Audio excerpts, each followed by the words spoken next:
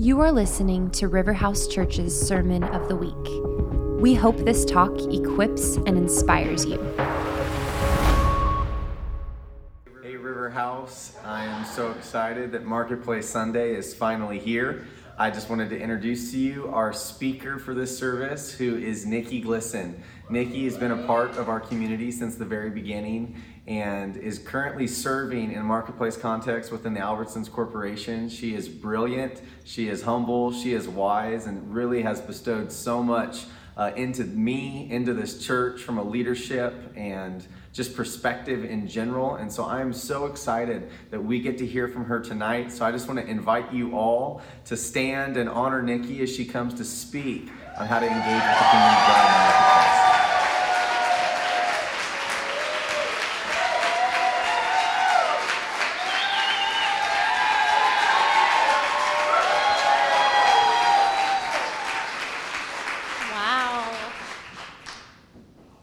You guys sure know how to make a girl feel at home. Thank you. So, good afternoon. Good afternoon. Let me just start with prayer. Might calm my nerves a little bit, and then we'll get started, okay? Heavenly Father, I just thank you for this opportunity. I thank you for these amazing people that you brought here this afternoon, God. And I just pray that the only words that come through my mouth, Lord, are your words and your words alone. And God, may they speak to the people that need to hear a message from you, God. Just have those words penetrate their hearts and call forward those that you desire to take a step forward into something new and different. In your name, amen. All right, so Jordan said, I'm Nikki. I go with Johnny, who did prayer before, and we have three beautiful kids. I have a 13-year-old daughter, Olivia, a 11, holy cow, we just had a birthday-year-old son, Levi, and a little 8-year-old, Violet. And she's not in here, but she is a ball of spunk and fire. So I want to start by telling you a little bit about my career, my interaction with the marketplace, and give you a little bit of testimony, and then we're going to dig into Thessalonians. So if you want to turn your way to Thessalonians so you're ready when we get to that, that would be excellent. So when we moved to Idaho in 2004, I moved out to work for Albertsons, and I'm in finance. I've been in corporate finance for about 20 years, and I worked for Albertsons in their corporate finance department. And when I say finance, I mean, of course, I'm working with numbers and math, right? But there are so many different areas within finance. And in a really large corporation, you can come in and be very focused on one small piece. Okay, so I'm not doing treasury and cash, or there's accounting, and there's auditing, and there's tax. And I was in this little sliver of corporate finance called financial planning and analysis, okay, in this big, huge organization that's 200,000 people, 60 billion in revenue. Well, in 2004 to 2010, I really enjoyed my time there, learned a lot, and got to this point of needing to really take a step forward in faith. At the time, believe it or not, Johnny worked there too. We were both working for the same company, and we went through this massive transition where we carved the company out into 3 pieces, sold part of it to a company in Minnesota, another part to a drugstore, and in that, through that transition of a few years, they decided in Minnesota that they wanted my function to move there. Well, being a typical female, financial security is very important to me. And I had decided from the time I was a little girl, I would never be dependent on anyone. On a scale of 1 to 10 for independence, I'm probably like an 11.5, over the top. And, excuse me.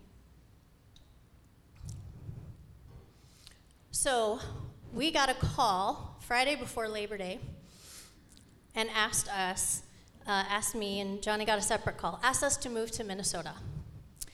And we both instantly knew that that was not what we wanted to do.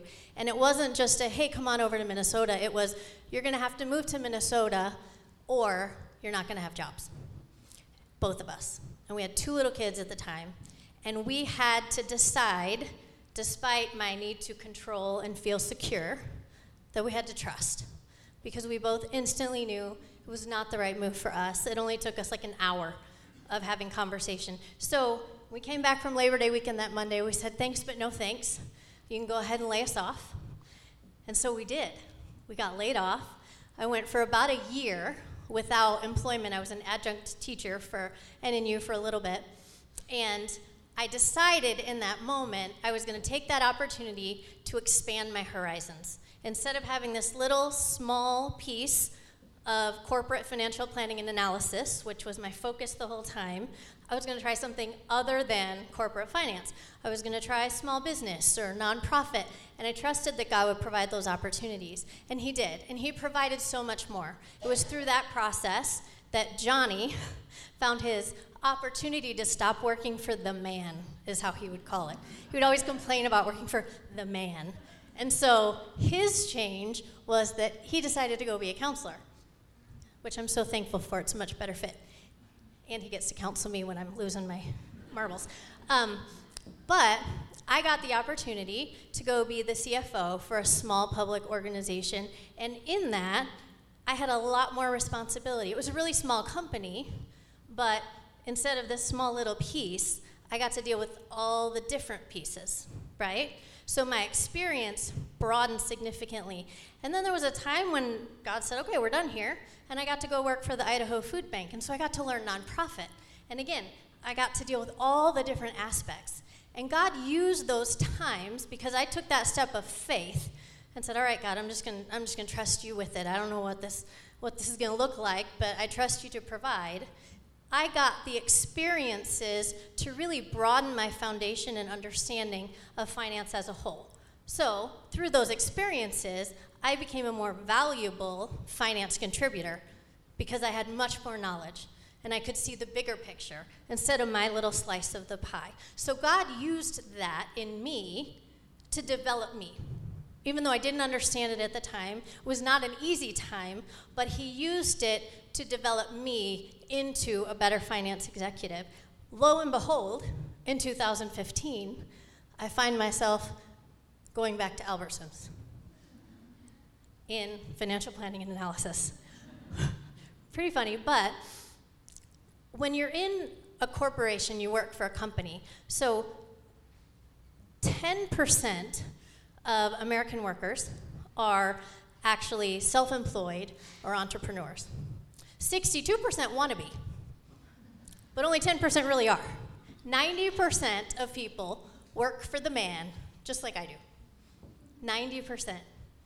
And that creates an opportunity for us that work for the man to make that our mission field. I spend more time in waking hours with those people at work than I do with my family. It's important that I keep that perspective in mind if I want to have an impact or leave an impact on this world, if I spend most of my time with those people, right? So in business, when you're working for the man, we tend to picture our success in terms of a ladder. We hear the corporate ladder, right? So I've always paid attention to how fast am I climbing that ladder, right? Which is based titles, money, that kind of thing. And what I found during my transition from Albertsons to this other small company to the Idaho Food Bank is each time I took a pay cut. So that kind of felt like a step down the ladder. So it didn't feel like success. That felt like the opposite of success. And then when I went back to Albertsons, I had left on one rung of the ladder. And when I came back in, I had stepped down into another rung. And so that was really a lesson for me. So God was broadening my experience, but he was also working on me in here, right? My pride. He was really working on me with my pride. He was teaching me humility. And not only that, but when I stepped back into Albertsons, there were other people that hadn't left, and they had kept climbing. And when I came in, stepped down, we were in different directions on the ladder than when I had left. And I would tell myself, that doesn't matter. That's not what it's about. That's not what it's about. And I could tell myself that all the time. My feelings didn't always feel that way. I had to decide. And over time, the more I made that choice to tell myself that it didn't matter, my feelings started to come in line. Eventually they did. And I feel like it was kind of a test for me. What's funny is when I was considering the job at the food bank, it was, pay cut number 1, pay cut number 2 for the food bank. And I remember we were at Robin's house. We used to pray on Sunday nights with a group of women. And Jordan happened to be home from school that night, and he was at her house. And they were saying, how'd the interview go? And I was like, it was good. I feel like I should take it, but I kind of feel bummed because I know I should take it. And he called me out, and he said, Nikki, that sounds like pride. I was like, okay, you're right.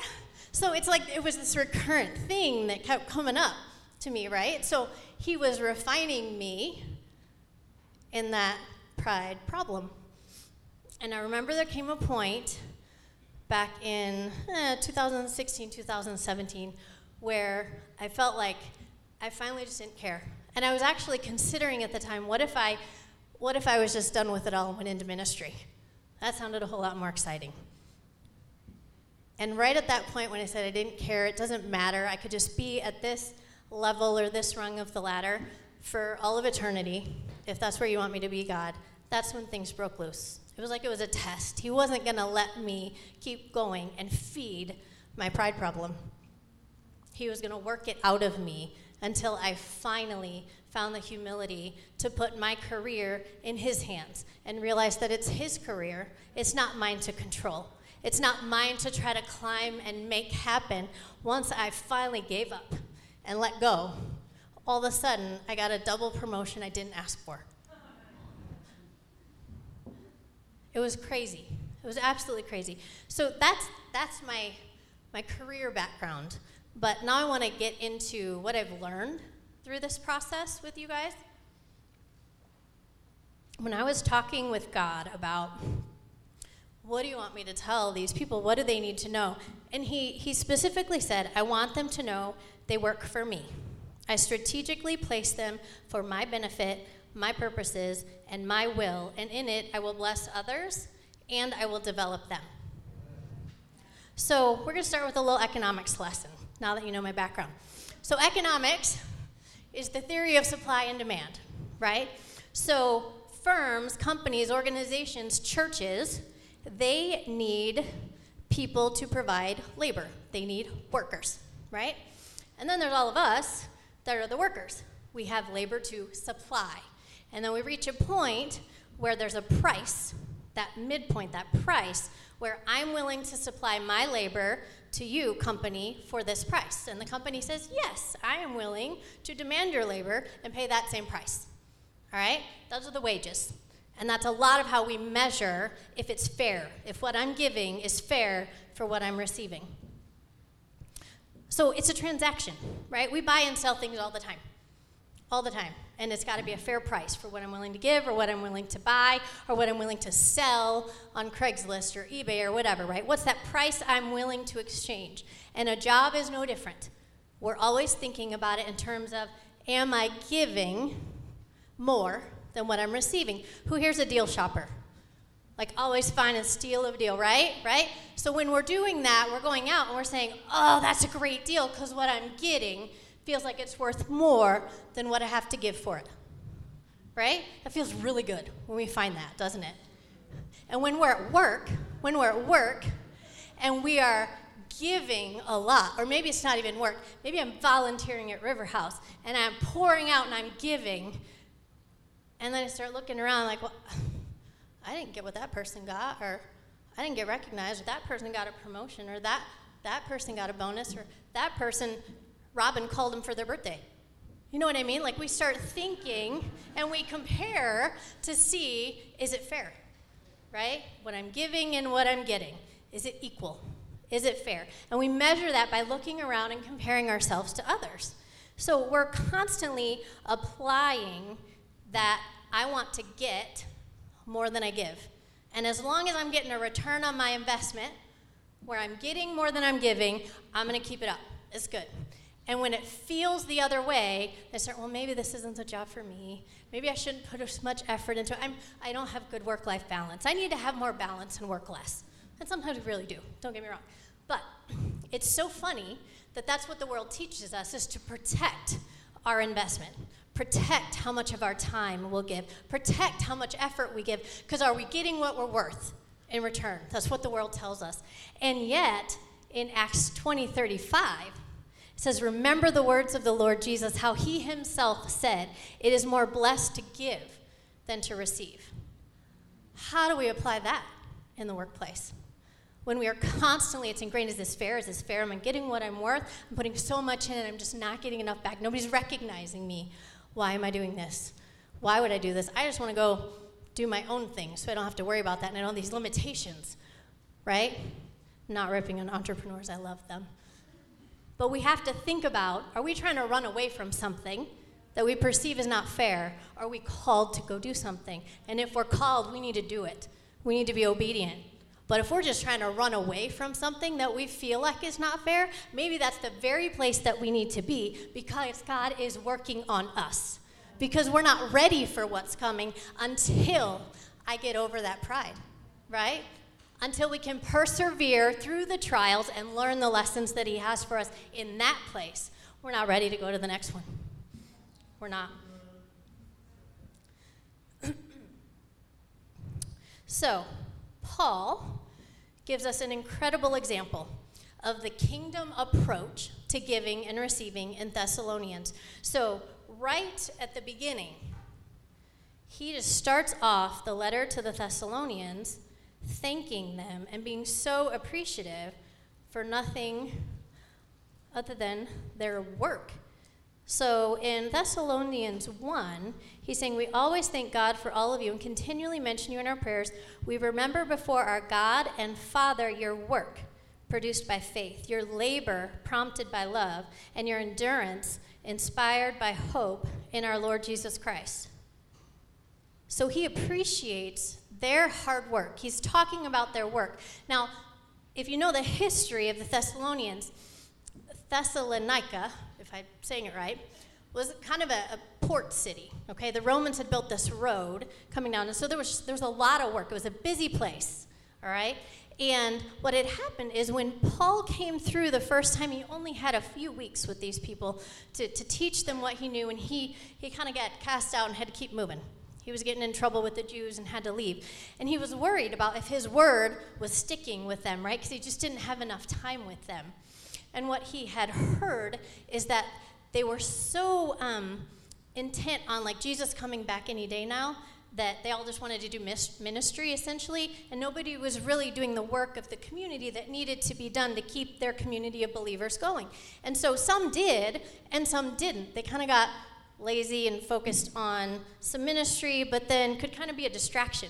Do you ever have your, like, cube mate or something at work that, like, you're super busy and they don't have a lot to do, and they're looking over, trying to, like, get your attention? You're like, stop being idle because you're distracting me from my work.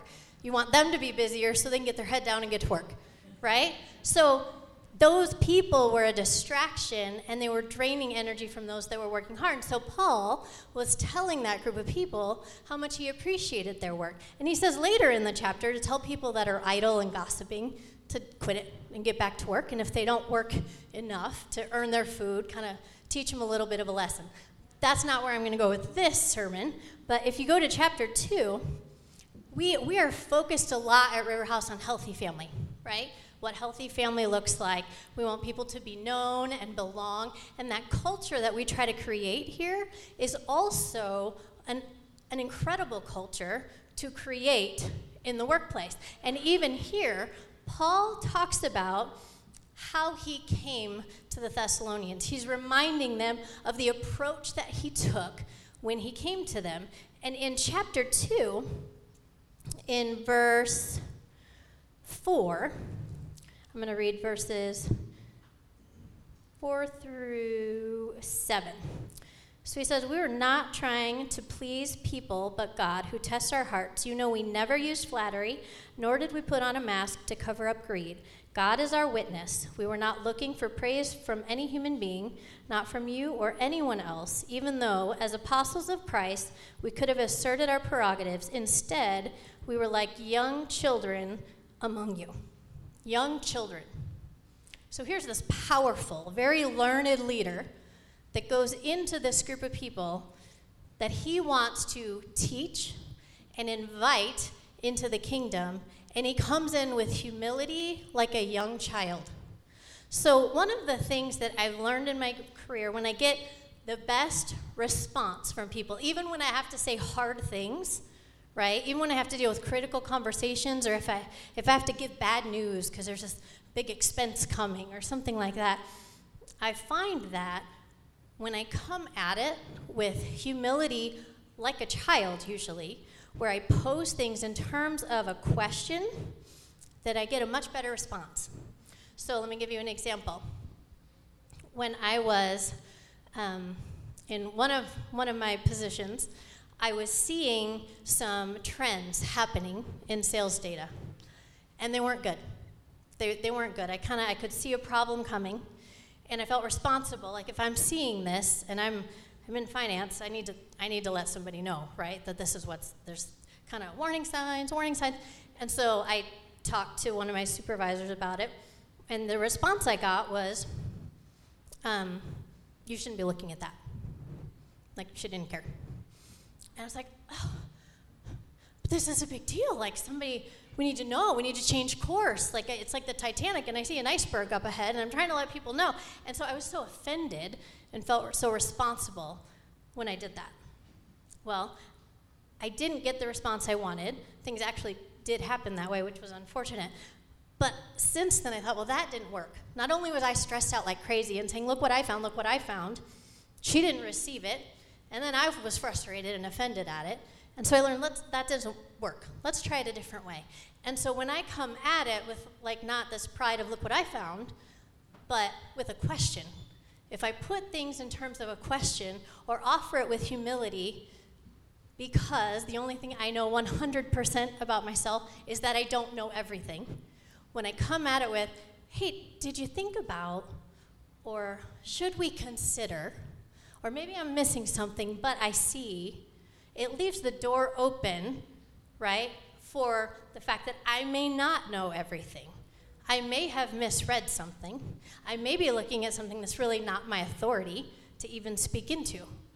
And I have found that the response that I get when I go at it with humility like that is these powerful people that I sit in these conference rooms with, they just give me this undivided attention and authority that I'm not asking for or thinking I deserve or I've earned, but they give it to me. And that's when I know that what I'm saying is really something that God has shown me, but it's His anointed words that draws their attention in. And they give it an authority that I don't have to demand or be offended when I don't get, because it's not really my idea anyway, it's His, right? So they start paying attention to what I have to say, and then I find that what I say changes the course that we're on. And not because of me, but because of me being obedient to Him and knowing from the beginning, it's not me. It's not about me. Can you put up the picture of the gears? So one thing that I've realized, and I see this in a lot of the different employees that I've had over the years, is we tend to see things from a singular perspective, right? Like if I'm a circle in the middle of one of those gears, and my only perspective is just what I see. But really, to make an organization work, whether it's the church or a company or even a marriage or a family, we have to recognize that we're just one cog in that wheel. There's a much bigger picture. We have to take things up from our own perspective to see it from God's perspective, and He sees how the whole motor works and how we're one piece of it. And it takes all of the pieces working together and contributing and recognizing that it's not all about them for it to work smoothly. Even in a ministry setting, right? Jesus talks about the body of Christ. It's a body. It takes every single member of the body. So an analogy I use at work frequently is, can you switch it to the rowing? So an analogy that I use at work quite frequently is, we can all row together towards the goal, whatever success looks like. And we're going to get there. If we're rowing in different directions, or somebody's taking a break and not rowing at all, it's going to take us longer to get there. And in the church, that can happen as well. If somebody is rowing against somebody else, then we're just kind of stuck, not going anywhere, We have to all get our focus on the right goals and moving in the same direction. And in the workplace, that's something that we focus on a lot. Our goals have to be aligned. We have to have full understanding, and we have to be putting forth that same effort.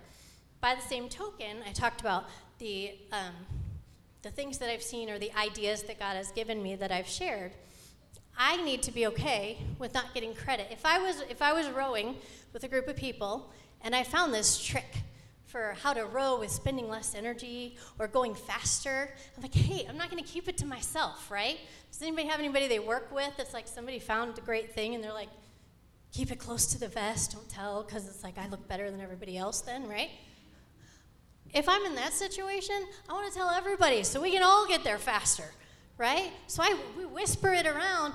I don't care if it has my name signed under the idea. I don't care who came up with the idea. The fact is, we can meet the goal because it was an idea that's going to help us out, and I don't need my name attached to it.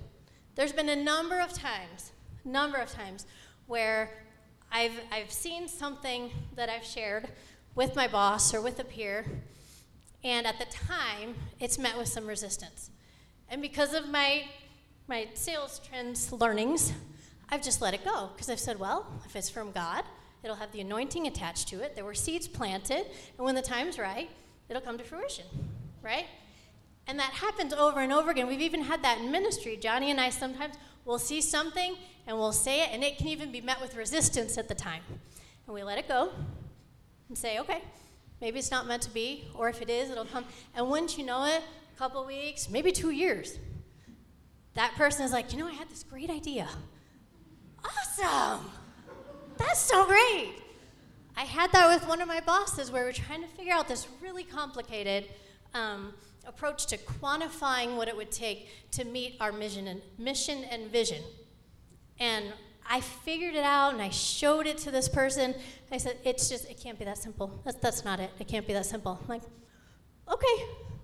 And then it was like 2 weeks later. She's like, it came to me last night, and she showed me what it was, and it was exactly what I had done. And I was like, you are brilliant. That is awesome. And we were able to move forward with it, right? Because it wasn't my idea. I don't need my name attached to it. It was his. So I don't care who it comes through. If it's going to help us make progress, I'm going to celebrate it. So Paul came to them as a child. He offered his teachings. He offered the wisdom that he had. He did not force it down their throats. It's an invitation, right? It's just like Jesus. He stands there at the door and knocks. He doesn't force his way in. It's just an invitation. I'm here. Do you want me? And that's the way that I've approached sharing the awarenesses, the solutions to problems, the challenges that I see coming. I offer them. And whether they're accepted or not is not for me to own, right? The outcome belongs to the Lord. I just get to be obedient. And I have found that it's been so fruitful in the way that I'm listened to. And what I say has weight when I'm saying his words. And it blows me away sometimes, the favor that I feel in those moments, because God will allow me to recognize it right then. And I could almost like break down in tears, because I'm like, who am I to deserve this attention that I'm getting? And it's not even mine to claim. But it's just such a blessing to be used in that way, especially when it's an idea or solution that I know I've never experienced. I'm not drawing on my own experiences with that, right? So not only did Paul come to them, even though he had positional authority, God gave him authority to do what he was going to do, but he chose not to exercise that type of authority. He came to them humbly, offering the wisdom that he had for them to choose to pick it up. But then a couple verses later, actually the end of 7, he says, just like a nursing mother cares for her children, so we cared for you because we loved you so much. And he talks about further down how surely you remember, brothers and sisters, our toil and hardships. We worked night and day in order to not be a burden to anyone while we preached the gospel to you. So when I think about a nursing mother, fortunately I was not one, so I got to make Johnny share in the misery, and we switched off at night. But for those that are up every 2.5 hours, right, you're walking around in a fog for couple years potentially while you're dealing with this baby, and you're just pouring out all that you have. And you think about that economic transaction, right, that I talked about, where it's like supply and demand. This is a job that has no payment and probably takes more effort than anything in the world that I can think of. And yet it is so self-sacrificing. There is no reward in that. You're simply investing in another human being, right? And that's what Paul's talking about. They worked so hard, working their fingers to the bone so that they were not in any way a burden, so that there wouldn't be any sense of, guilt, like, well, I'm giving you this because you gave me this, right? He wanted to make sure it wasn't a transaction. It was just giving, no receiving, so nobody would question his motives, right? And if we want to build rapport and influence with the people that we work with in our mission field, the way that we do that is we give. And we do what we do with excellence, even if it means I'm working harder, or I'm working more hours, or I'm putting more effort into it. I am giving it all, not with what can I get out of it, but because that's how I build rapport. And as I give that respect and I pour myself out, God takes care of the favor that comes on me, or the blessing, right? And I find that, and I have this conversation with people at work sometimes, how I just want to work hard, and if people recognize it, that's great. But I'm not going to be like, look what I did, pat myself on the back, make sure everybody knows how qualified I am for everything. And sometimes the world tells us that's what we need to do. We need to make sure people know what we expect and what our goals are, and we need to make sure that they know what our accomplishments are. That's the way you get ahead in the corporate world, right? And yet, I have been so blessed when I don't do that. I just work hard and serve people, and then the actions speak for themselves. I don't have to use my words. I don't have to. And what I find is other people will then say those things about me. That's not why I do it. I don't do it to please them. I do it to please God. And whatever comes from that, so be it. It's not what I'm striving for. But that means doing it all with excellence, even when you feel like the return isn't coming, right? Even when you know it's not.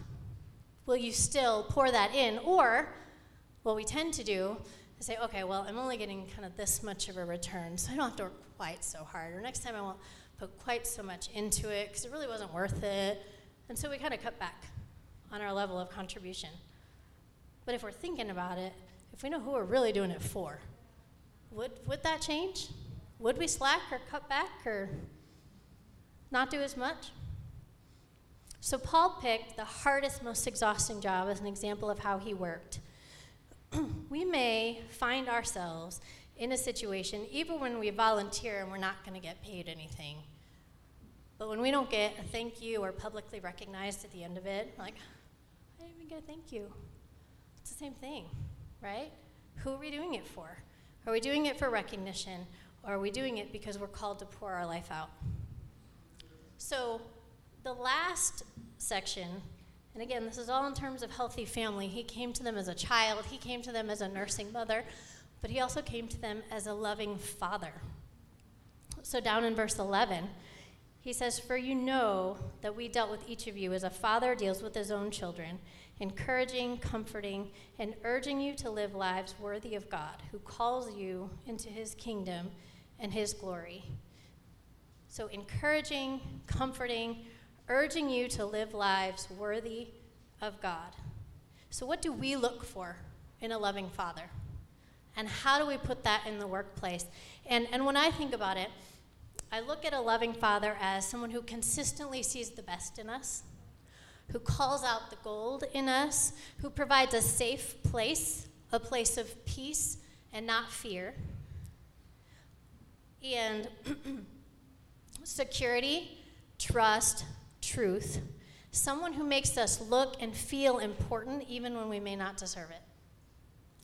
And so in the workplace, I try to approach this. I can't say I'm perfect. I have bad days, okay? So I don't have all this figured out. So just take this with a grain of salt. But what I strive for is when I see an opportunity or a challenge that someone has, whether it's someone above me, beside me, or someone that reports to me, I know that I'm responsible to help them be all they can be, to live up to their total potential, even if they surpass me in where I am and they climb that ladder faster and further. It's my job. And not just about their workplace skills, but their marriage, their relationships, and what I tend to focus on most with them is developing them into leaders, because I learned in a seminar once that you run into about 80,000 people in your lifetime. 80,000 people. I can only impact that 80,000. But if I can change the course of people's lives around me, and they go forth and treat people differently as a result of what they've learned from me, then that impacts their 80,000 people, right? So how many lives can we touch that then touch 80,000 lives? And the reward for that, there's no bonus that I get paid for that. There's no thank you. I mean, I have gotten some thank yous for some advice and some investments I've made in some people, but that's not why I do it. I do it because I'm only going to be able to touch so many lives in my lifetime. And if I can impact those other 80,000s by teaching someone how to have better relational skills or leadership skills, then I've made a difference. And I don't need my name attached to that difference, because I don't do it for me, because it's what I'm called to do for him. So I have this situation at work. I'm limited in terms of how much actual evangelism I do at work with my words. And I've gotten a few opportunities now and again, right? It's invitation-based. And I do find that I tend to lead by example. I want my life to be different and set apart. And it's that gives me influence, right? It's the trust and rapport that I build by coming to people with humility and putting their best interests first and making them look good, that then makes them see the difference in me. And I have times where people will come to me, they've been on a trip or in a meeting, and then I heard Nicole's voice in my head saying this, and this, right? When it comes to doing something the right way with integrity or how to treat somebody else. And I just get a little grin, because it's like, giggle in my spirit knowing that, thank you, God, that you left that piece of you through me in them, that came to them when they needed it, right? That changed the trajectory in that moment. And thank you, God, that you have that influence and that you use me that way. It's beautiful to know that even just in those little things, we can make a difference. So, Garrett and Julia, would you mind coming up and playing? So I'm called to be a light and to point to the light that is in me from him. And when I do that, I get to be a source of, like a good father, peace and security, that people know what they're going to get when they come to me, even if they're coming with bad news. They know I'm not going to beat them up. I might have to tell them some hard stuff, but I'm going to do it in a way that when they leave my office, even if they've heard something hard, they still know I'm for them, and I'm trying to help them develop into all that they can be. And I'm not going to shy away from those tough conversations, because that's not serving them well either. A father doesn't just ignore those opportunities to improve and learn. So I have to approach even those hard things for their best interest, for their good, and for their growth. That's what I'm there for. So what I want to ask of you guys is, as you think about the places that you are, whether you deal with clients or customers, or you're in a back office like I am, and you're dealing with just employees and executives, have you fully committed to giving it all with the expectation of nothing in return? Or are we always looking at our marriage and our ministry and my boss and thinking, is what I'm giving equal to what I'm getting? Is it a fair transaction? And am I weighing that out every place in my life, including the marketplace? Is it fair? Am I getting what I deserve? Do I need to exit this that doesn't feel fair to run away from it and go do something else that might feel more fair? Am I climbing fast enough? Because in Colossians 3:23 to 24,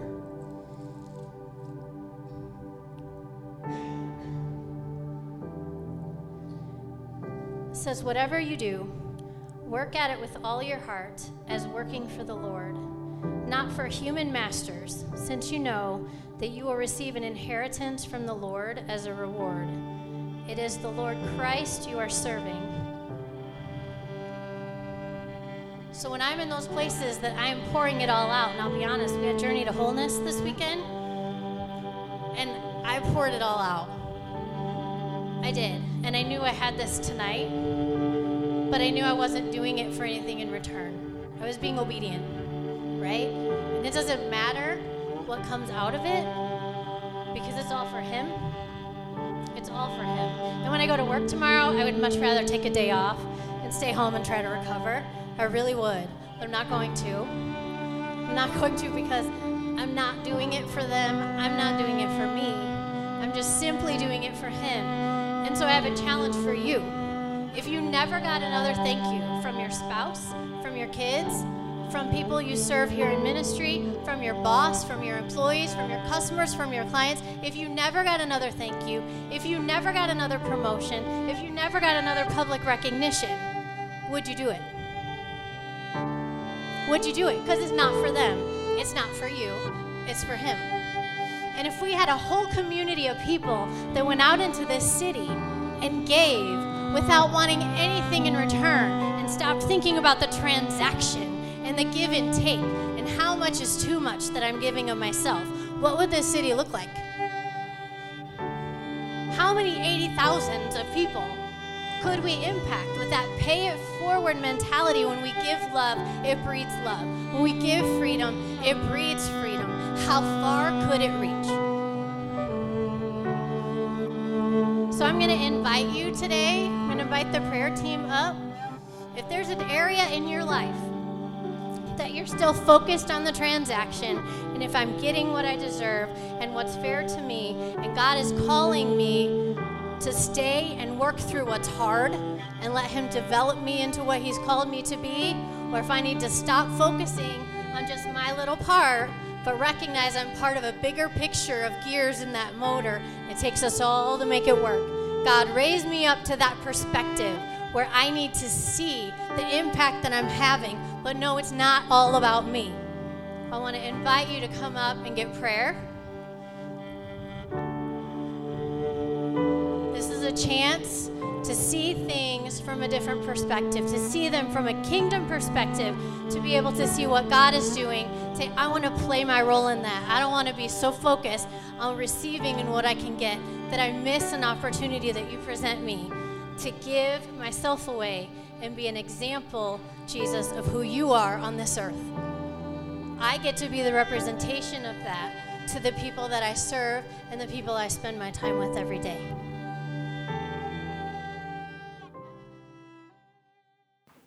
Thanks for listening to the River House podcast. For more information, visit riverhouseministries.com.